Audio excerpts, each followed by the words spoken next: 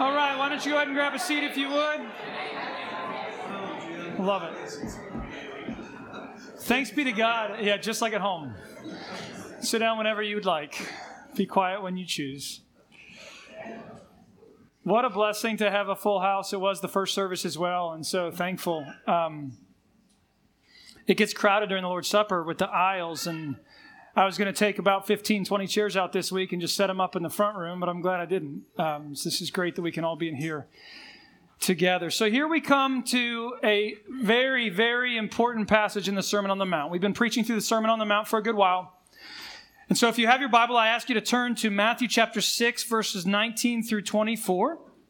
And here's the question that Jesus wants us to wrestle with and poses to us this morning. The question is this: how does the kingdom of heaven relate to things and treasures and money? That's the question. I could ask it this way: if the kingdom of heaven has come down to earth in Jesus, to this place of dirt and objects and possessions and currencies, how does it affect that? This is a message that I think is incredibly personal. That was the point of the email I sent you all this week. If you don't get those emails, you can sign up out front. Kind of give a thought to you all to pray through before we study the text together. But this is inherently personal because we get to have as our relationship the Word of God through Jesus Himself telling us that you and I, in our hearts, get to have a conversation about money. The things that are often not discussed. And so I pray God takes us to personal places in our hearts. Would you stand with me and let's hear our Lord talk to us. Matthew chapter 5, verse 19. Jesus says, "Do not lay up for yourselves treasures on earth where moth and rust destroy, and where thieves break in and steal. But lay up for yourselves treasures in heaven where neither moth nor rust destroys, and where thieves do not break in and steal. For where your treasure is, there your heart will also be. The eye is the lamp of the body. So if your eye is healthy, your whole body will be full of light. But if your eye is bad, your whole body will be full of darkness. If then the light in you is darkness, how great is the darkness? No one can serve two masters. For either he will hate one and love the other, or he will be devoted to the one and despise the other. You cannot serve God and money or mammon." This is the word of the Lord. Father, would you help us in this moment to deeply navigate the things that you've put in front of us? Holy Spirit, would you work in our hearts that you would put this text over our lives and give us pause to stop and think and ask that you'd make our view of treasures and money and stuff and possessions consistent with how we ought view them as your provision to steward and not as an alternative God to you. Give us help, we pray, in Jesus' name. Amen. You may be seated. So, each week, the first thing that we do in preparing to preach is try to understand what is the structure of the passage that I'll be teaching. Or it could be one of the other leaders here. What's the structure? Because the structure of a text reveals the emphasis. We've talked about that when we preach through narrative. We do a plot analysis and say, well, kind of what's the conflict? What's the climax? What's the tension that's resolved? We go through all that. But as I was looking at this week, it's pretty obvious by the way your English Bible divides it. There's 3 sections to what we just read. Verse 19 to 21, verse 22 and 23, and then verse 24. And so here's the question. How do they fit together? And I kind of sketched this out on the top of your outline there. Is it the option A, the left column there? Is there one point with kind of 2 subpoints? Or in the middle there, is it kind of 3 parallel points, or maybe even points that just build on each other and kind of descending, if you will, into depth? Or thirdly, and this is where I'm going to land, does Jesus say really the same main point in verses 19 to 21, and he says it again differently in verse 24? And then in the middle, verse 22 and 23, when he looks like he changes the subject and starts talking about eyes and what we look at, I'll call it a correlating point or a sub point, or honestly, it's just a warning. If what he says in the first and last part of this text is true, then we need to heed the warning of what is given to us in the middle. And so that's how we're going to do that, because structure reveals emphasis. So I would say the emphasis of this passage for us is it's one thing that comes with a warning. I wrote it out for you in your insert. Let me read it. We must treasure in our hearts only the eternal things of the kingdom of heaven, being devoted only to serving and worshiping God the Father. So we must be wise about what we look at with our eyes. For our eyes are the window to our soul. Or you could say the eyes are the window out of which our soul looks at the world, that can wreak havoc on our hearts and what we treasure as well as what we worship. Let me give an example. How often do you look at your finances? Maybe I could ask it this way. Over the last year, how fixated has your heart been on the fragility of the stock market as a whole? Did a little research this week. There was an article that Forbes put out, mostly about tech stocks, but it had some good summary information about the stock market in general and what actually happened in 2022. Tech stocks in 22 fell by more than 30%. Both the Dow Jones and the NASDAQ, tech-focused indexes, one was down 35%, the other was down 33%. The stock market in general did better, but not good. The stock market itself fell around 20%. We all know this. It was very uncertain. It still is, but so many uncertain conditions during 2022. Higher interest rates, high inflation. I had lunch this week with one of our church's financial advisors, and I said, you might be embarrassed of me or proud of me during the sermon introduction. I don't know. He said, Jim, do you realize 22 was a triple bear market? First time it's happened in 72 years. A triple bear market means that stocks and bonds and cash all fell by more than 20% from their recent market highs. All in the same year. Hasn't happened in 72 years. The NASDAQ had 4 quarters straight of dropping values. Meta, Tesla, lost 2/3 of their value. Amazon lost half of its value. IPO'd companies, businesses that had their initial public offering, fell by on average 80% or they went out of business. In crypto, Bitcoin and Ether lost 60% of their value. Coinbase, which is the only one that has shares on the stock market, had their shares decline by 86%. Here's how the Forbes article ended. Ready for this? There was this heading, and it said, "What this means for investors now," which I will not tell you because that is not the point of our time in the Word.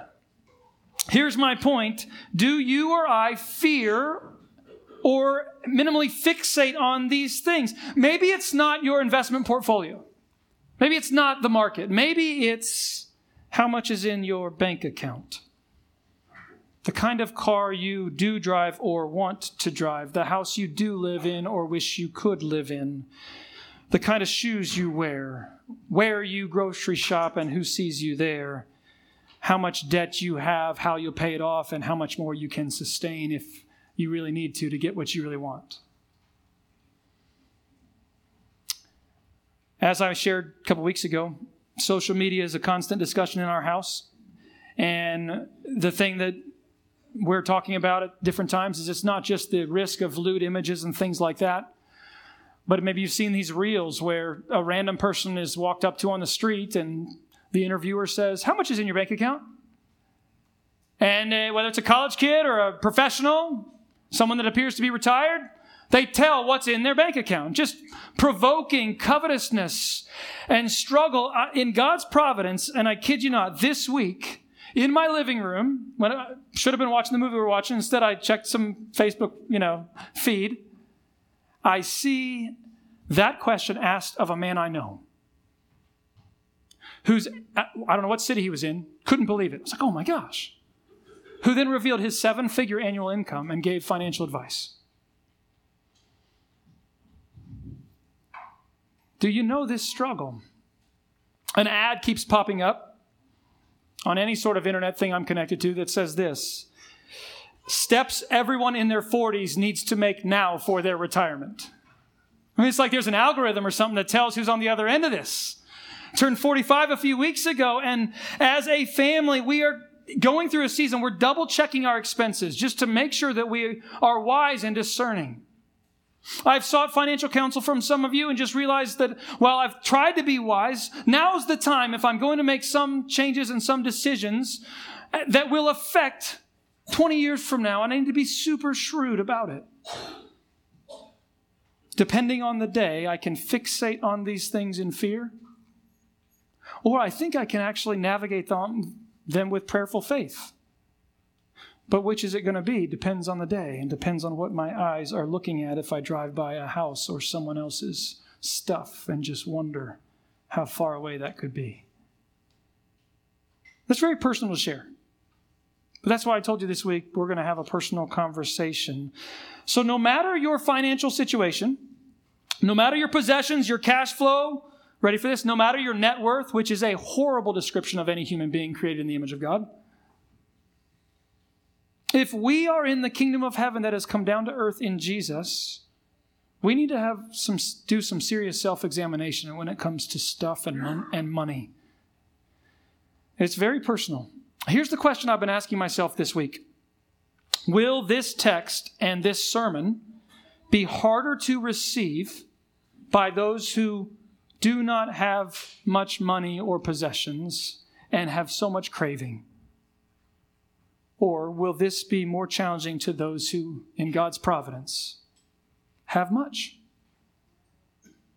Like, where's the challenge going to intersect life? It's very personal. I think of Proverbs 30, verses 8 and 9, where it's not a proverb of Solomon, by the way, interestingly enough. But the author says, "Give me neither poverty nor riches. Feed me with food that is needful for me, lest I be full and I deny you, and I say, 'Who is the Lord?' Or lest I be poor and I steal and profane the name of my God." It's very personal. So I've given you an outline with some questions that I think can help us navigate this. The first question from the first few verses is, what is your treasure and where is your heart? Jesus commands, he says, do not lay up or store up for yourselves treasures on earth, because this life, this place is a place where moth and rust destroy. Translation, passive harm comes to things of value. It's also a place where thieves can break in and steal. Active harm. Think with me about Jesus' original audience who didn't have places of dry storage the way we have. They put their little amount of clothing that they might have, maybe it's just the extra set of clothes, and wherever they store it, they need to be very, very aware. It's very likely moths are eating it. Or what about the fact that they didn't have and don't have the kinds of security that we boast in today? A thief could break in and steal quite easily. Let's then lay this over top of our life. Think about your closets and what's in them. Think of your attic. Our houses, our cars, our toys, our furnishings, our retirement plans. That's the stuff we should think about. And let this word come to bear. All things we possess can suffer passive harm. Right? You've got entropy, deterioration, depreciation, rot. All these things just make things fall apart. If you know anything about Corey and my last years of life, water can destroy lots of things. How about active harm, for example? Theft. We've got 2 college children that aren't here, and so I'm often checking expenses just to see what went where, and is everybody doing okay, and are they being wise? Twice in the last month, I've had to contact our bank about fraud. Right? Active harm, passive harm. Now, Jesus does not condemn wise financial planning. So I want you to hear this part of our message before we dig in. The Bible is not against savings. It's not against financial planning. And it's not against having ownership of personal property. In fact, I would say the opposite. The Bible gives those freedoms and those rights before God. But Dan Doriani says this. He says, the Bible praises those who work to prepare for winter or the lean season. Think of Joseph. Think of many of the Proverbs. Preparing for the lean season. Parents should save for their children. That's 2 Corinthians 12, verse 14. Actually, here's what he says. He says, children aren't obligated to save for their parents. Parents are obligated to save for their children. Did you know that? That's the word the text says. Paul uses the word obligated. So the Bible expects us to be wise with our finances. The text we read earlier, 1 Timothy 6:17, the Bible expects us not to pile up things for our own use, but to enjoy all the riches that God has provided. But here's what Doriani says. Jesus does ban the godless, selfish accumulation of goods, heaping up possessions and savings beyond our ability to enjoy them, to spend them, or to share them. So Jesus commends not laying up things on earth, but he says lay up treasures in heaven where no passive or active harm will impact that investment. Job knew this, didn't he? And when Job had all the suffering that lost so much of his life, Job said this, naked I came from my mother's womb without possessions, and naked I will return. The Lord gave, the Lord has taken away. Blessed be the name of the Lord. And then the Bible says that through all this, Job did not sin. And Jesus is saying very clearly to us that the only investment that will never depreciate, the only investment that will always compound is investment in his kingdom. But it's all rather abstract, in my opinion. So what would this look like? This might be the biggest takeaway for you. I won't spend much time on it.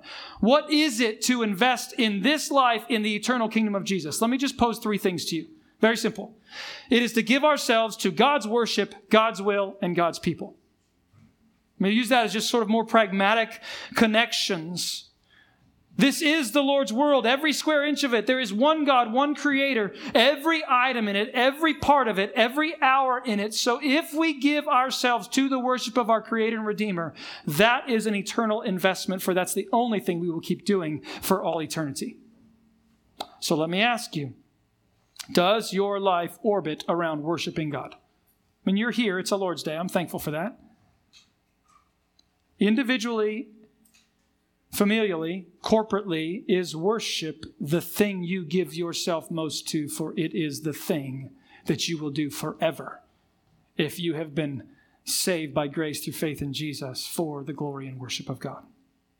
Do you view all of your resources and possessions as God's resources entrusted to you for you to use them for his glory and for the good of others? I think of 1 Chronicles 29, where the temple is going to be built. And I love the way it's described.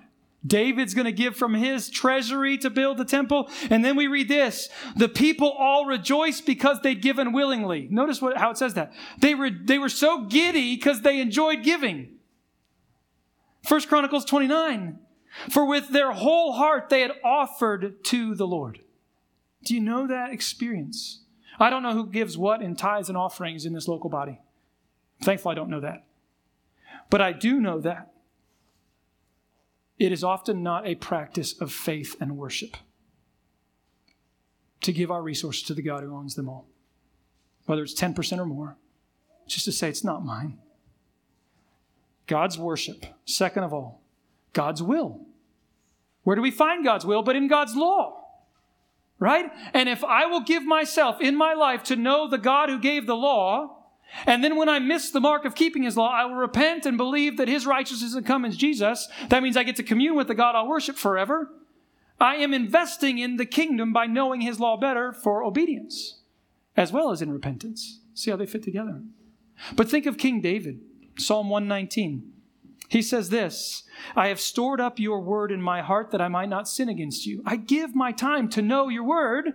And then he says, blessed are you, O Lord. Teach me more of your law. With my lips I'll declare all the rules of your mouth. In the way of your testimonies I will delight as much as in all riches.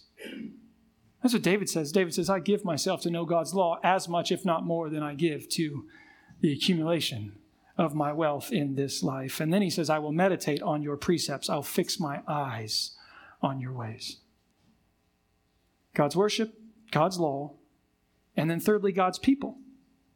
Do you live your life, and do I live my life to generously give of time, skills, and resources to those who are walking in conformity to God's law and God's worship for his kingdom's sake.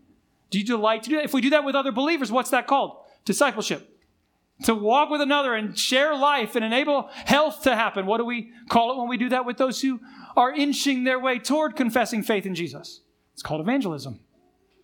Do you give yourself toward the evangelism and discipleship of those who you would hope and pray for would be God's obedient people? When I took the 4 years of my life when I was not in pastoral ministry and I was doing nonprofit leadership, one of the things I wasn't prepared for, but I also enjoyed the most, was engaging very wealthy Christian philanthropists.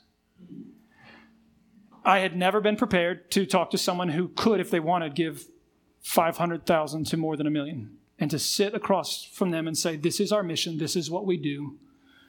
And to see the difference of a believer who said, it's not mine anyway, and I just want you to keep it quiet, and I want to see God use it, and I don't want any credit, was an amazing thing to experience.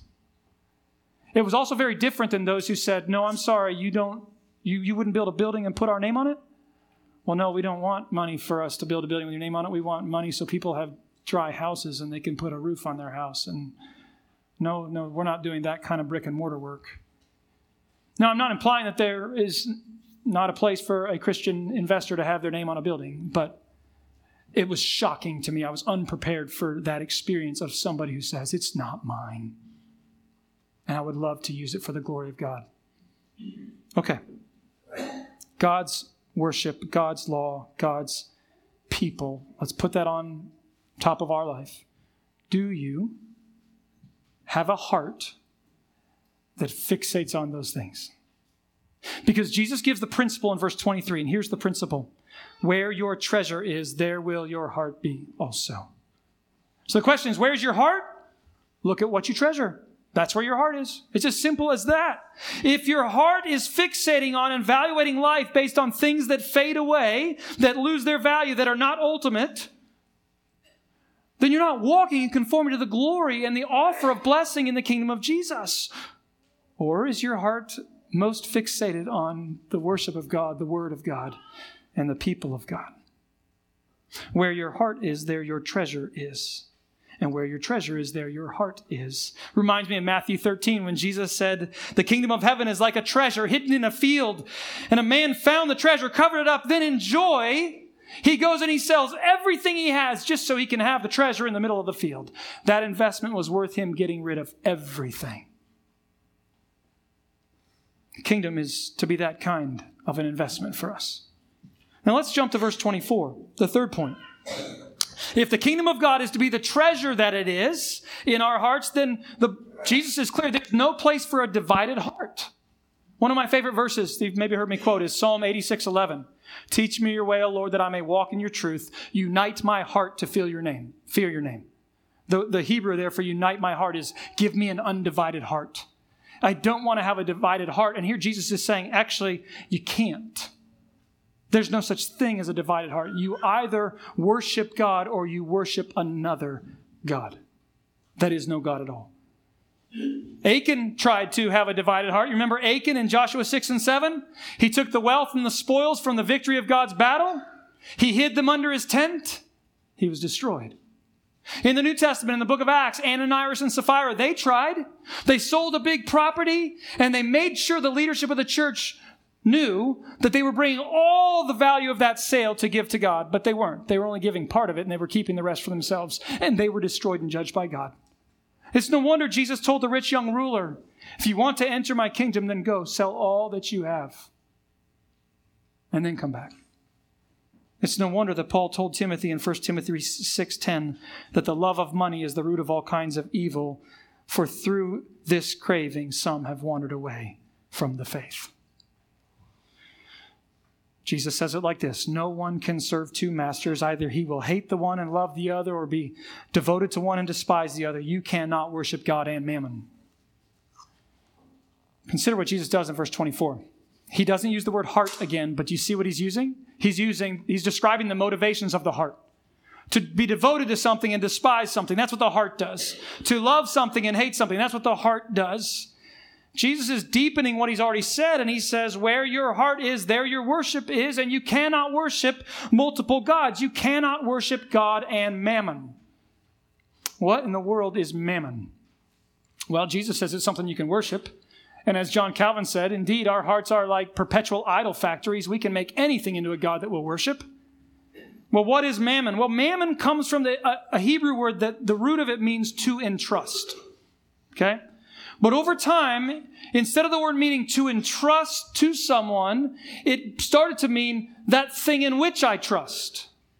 A reverse sense of the word. And so Jesus is saying, you cannot trust in God as your master and provider and entrust yourself and your security to something else.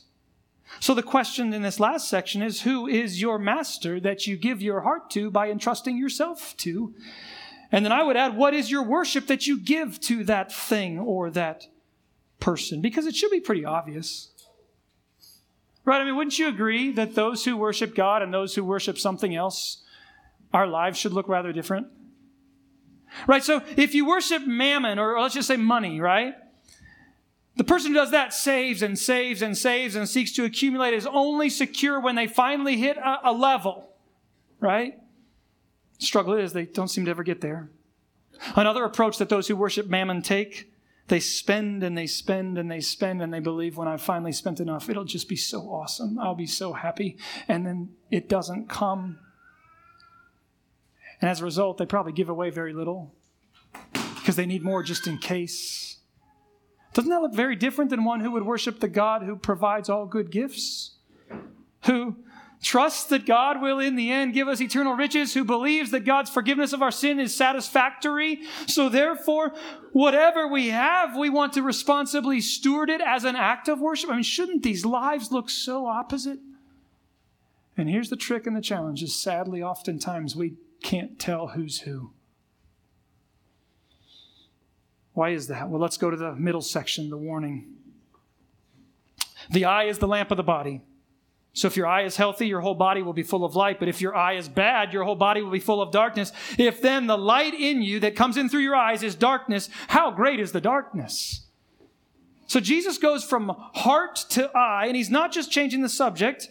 What he's saying is what we look at that causes us to want something will indicate what kind of light or darkness is in us because we fixate on what we want to look at. But at the same time, whatever we look at is going to start to change whether there's light or darkness inside of us. For what we look at, we'll start to want what our hearts want as we begin to worship. So the question in this section, I would say, is what is your and my struggle that intrudes on this reality of supposedly having the treasure of the kingdom of Jesus be our heart's everything? What's the intrusionary struggle? Well, it's this. Our eyes see too much. Our eyes just see so much. R.C. Sproul says that our eyes are the vista to the world. Let me ask you to ask yourself this question. Why do I keep looking at the material things I think I want? Whether they're treasures or pleasures. It could be flesh. It could be wealth. Why do I keep looking at that thing? You know what Jesus' answer is? Because that's the thing your heart wants. That's what he's saying. And then your heart will take what you look at, twist up what God has given to us for his glory. Give an illustration. My eyes are bad. Very bad. I had to visit an optometrist this week, and you know that drill to see how much they've changed to get even worse. Does this help? Does this help? Does this help? Does this help? Can you imagine if my optometrist would have said, Jim, so what is it your eyes have been looking at this week? And how clear or fuzzy is your view of Jesus' kingdom as a result? You could do that, Hal. Can you imagine? Instead, the optometrist said, no, I want to make sure your eyes that look at the physical world can see most clearly. But if our eyes are supposed to be seeing the kingdom of Jesus clearly, the question we have to ask is, what are we looking at? The way that my eyes are bad is I have astigmatism. Here's my translation of that struggle. My eyes are complicated. Let me share with you why I use that word, because this text is saying to us that bad spiritual eyesight complicates our hearts. And it will never get simple if you keep looking upon things that make your heart dark while you seek to live in the kingdom of light. Verse 22, here's a little word study. Be a nerd for a second. The Bible says, if your eye is healthy. You see that word? Or if your eye is sound. That word comes from a Hebrew root, and the Hebrew root means simple. All right, so track with me for a second. It's a word that, for whatever reason, the simplicity word has been translated in lots of places to mean generosity. So I'm taking you on a journey. Romans chapter 12, verse 8. The Bible says the one who contributes should contribute with generosity. That's the same word as the word sound. Okay? Or James 1, verse 5. If you lack wisdom, ask God who gives them to all men liberally. Same word. It's the word sound that we have here. If your eye is sound. So other parts of the Bible use the same word to mean generous. Here's what James Montgomery Boyce says. He says that's the sense of the word here. The healthy eye is the generous eye. So here's the question. Do you and I look at the world with an eye that is simple and content with all that God's provided to us? It's so simple. You're just looking for ways to use what He's given you. It's generous. Or does your and my eye create complication in our hearts? The exact opposite of simplicity and generosity, because we're so selfish and are unsure if we have enough. Boyce asked the question this way: do you see spiritual things clearly, or is your vision of God and His will for your life clouded by spiritual cataracts or nearsightedness brought on by an unhealthy preoccupation with looking at things? Okay, I'm almost done, but I'm not done. We're going to turn to a conclusion. In fact, one of my children said to me this week, "Dad, why do pastors sometimes just keep going?" Well, we're not done explaining. We need to apply it better. We just don't know how. I don't know. But even after I gave my explanation, this child said, why don't you just stop? So this week, about Wednesday afternoon, his words were in my head and I just stopped. I stopped preparing a sermon. What are you looking at, Jim? And what is your heart being tempted to long for in a world of stuff? And so let's stop the sermon and transition into a couple-minute conclusion. I ask you, where is your heart? Why do your eyes keep looking at certain things? Are you using your eyes to complicatedly torment your heart and confuse your soul as to what you should truly treasure? Boyce asks it this way, kind of his concluding question. Ask yourself this: can anything be more insulting to God, who's redeemed us from slavery to sin, who's put us in Christ, given us all things richly to enjoy? Can anything be more insulting than to take the name of God upon us, be called by His name, and then to demonstrate by every action and every decision of life that we actually serve money? We must stop and self-examine and repent and ask for wisdom. Kind of at the conclusion of his chapter on this text, Dan Doriani says it this way. It's kind of a diagnostic. He said, if an agent dragged you into court and accused you of loving Jesus, could your checkbook and credit cards be summoned as evidence against you? If auditors examined your finance, would they find proof of how much you love God? Do you give to God in worship with the resources He's entrusted you to serve, with your life? Do you get giddy at secretly releasing things the way God's people did in 1 Chronicles 29? I think there's just a lot that we need to examine and repent of. So when we go to the route of repentance right before we take the Lord's Supper, we have to ask ourselves the question, what part of the gospel is in view here? Because also a little known secret in preaching, whenever you preach, probably shouldn't try to give the whole kitchen sink of the gospel. Like, what part of the gospel? Is it the cross? Is it the resurrection? Is it the future? Is it judgment? Is it mercy? Is it righteousness? There's all these parts of the gospel. So what part of the gospel is in view if I stop talking in a moment that you must hear? Ready for this? How about the riches of the gospel? Listen to the Apostle Paul in Ephesians chapter 1, verse 17. Paul says, I pray for the church. I give thanks for the church. And he says, I pray that the God of Jesus, the Father of glory, will give you a spirit of wisdom, and that having the eyes of your heart, think about the eyes of your heart enlightened, you may know what is the hope to which you've been called, what are the riches of the glorious inheritance for the saints, and what is the greatness of his power toward his children, the same power that raised Jesus from the dead. So, Christian, I would ask you, do you know the riches of what's been given to us in Christ?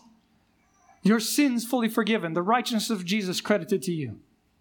A future where nothing will come to harm the goodness of the greatest gifts that God will give to us on a new heavens and a new earth. Do you value that as from God for you, because he alone is the thing we should treasure? So as I close up, let's go back to the very beginning. What about your retirement and mine? What about your monthly cash flow as a family? What about your savings account? What about your house? And what about your car or cars? What about that piece of dirt and property you've been entrusted? Do you believe, and will you believe with those sitting next to you, that all temporary riches are to be used as great resources in the kingdom of Jesus, but they make horrible masters of us and can be treated as a false god in such a way that we don't even believe in the God who gave the gift? Let not the rich man boast in his riches, Jeremiah says, but let him who boasts boast in this, that he understands and knows me, that I am the Lord who practices steadfast love and justice and righteousness in the earth. Let's boast in the Lord together as we proclaim the gospel by taking the Lord's Supper. But I encourage you to do it repentantly if anything starts to distract. Let me pray. Oh, the depth of the riches and the wisdom and the knowledge of you, our God. How unsearchable are your ways. The Bible says that from you and through you and to you are all things, and to you alone belongs the glory. And so would we now rest in that, and would we repentantly offer our worship to you? Would you give us creative, joyous freedom to steward what you've been given in faith without fear? In Jesus' name we pray. Amen.